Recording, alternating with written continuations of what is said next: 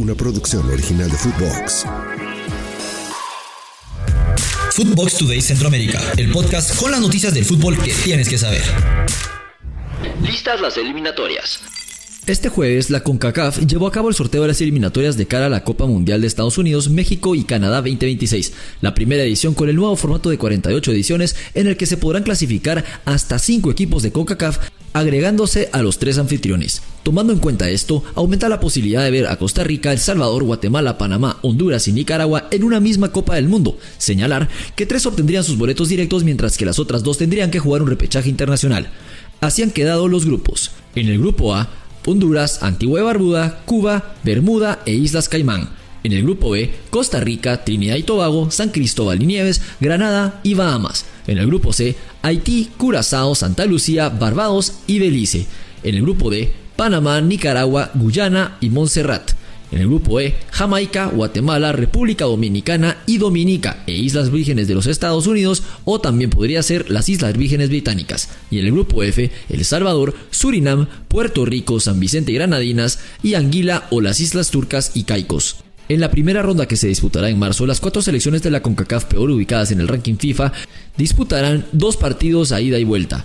Islas Turcas y Caicos se enfrentarán a Anguila, mientras que Islas Vírgenes Británicas se enfrentarán a las Islas Vírgenes estadounidenses. Para la segunda ronda, 30 selecciones divididas en 6 grupos de 5 equipos participan en esta ronda, 2 provenientes a la fase anterior y 28 de esta fase. En cada grupo se jugarán 5 fechas y cada equipo jugará 4 partidos, 2 en casa y 2 de visita. Los partidos se jugarán entre junio del 2024 y junio del 2025 y clasificarán a la tercera ronda los primeros 2 de cada grupo. Antes de continuar con nuestras notas, los invito a que vayan y le den seguir a Footbox Today Centroamérica. Escríbanos qué les pareció este episodio y nos califiquen con 5 estrellas. Guatemala vence a Panamá y se corona campeón del torneo UNCAF Sub-19. La selección de Guatemala terminó el torneo UNCAF invicto y levantando el título de campeón al vencer a Panamá en la tanda de penales.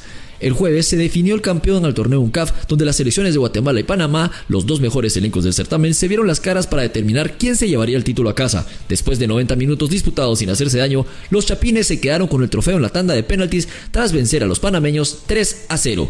¿Cómo llegaban Guatemala y Panamá a la final? Cabe destacar que ambos llegaron a la final invictos. La selección de Guatemala venció a sus 3 rivales, Cuba, Belice y Costa Rica, mientras que Panamá venció a El Salvador, Nicaragua y Honduras. Los dirigidos por Marvin Cabrera hicieron efectivos sus 3 remates, mientras que los de Deli Valdés fallaron sus ocasiones de gol.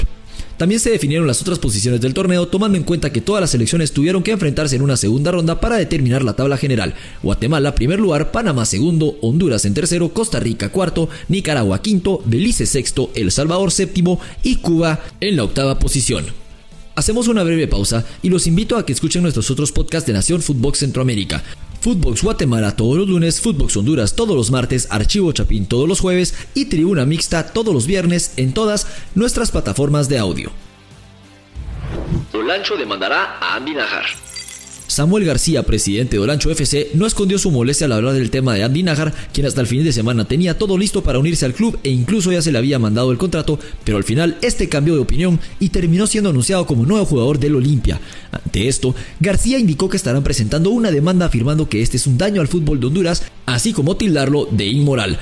El dirigente mencionó que estuvieron varios días negociando y hasta le iban a cumplir varias de sus exigencias, pero al final todo quedó sin definirse. Voy a dar una conferencia de prensa porque estoy dando un compás de espera, porque lo que ha sucedido es daño al fútbol hondureño. Es inmoral en esta negociación porque todos nos pidieron el contrato, ya habíamos liquidado, se había llegado a un acuerdo y se procedió a la firma del contrato. El jugador pidió que se le sellara, además en la conferencia de prensa presentaré todas las evidencias de todo lo que él pedía y las negociaciones a que se llegaran y tristemente parece que él está haciendo negociaciones con otro club de Honduras, lo cual nos parece falta de profesionalismo y por daños y perjuicios vamos a entablar una demanda porque si él no tenía las intenciones de jugar en el equipo hubiera sido completamente honesto. Así fueron las declaraciones del dirigente de Olancho y se espera tomar acciones en los próximos días. Hasta aquí llegamos con la información por hoy. Soy Andy Cruz Batres y volvemos el lunes con más aquí en Footbox Today Centroamérica. Footbox Today Centroamérica. Una producción original de Footbox.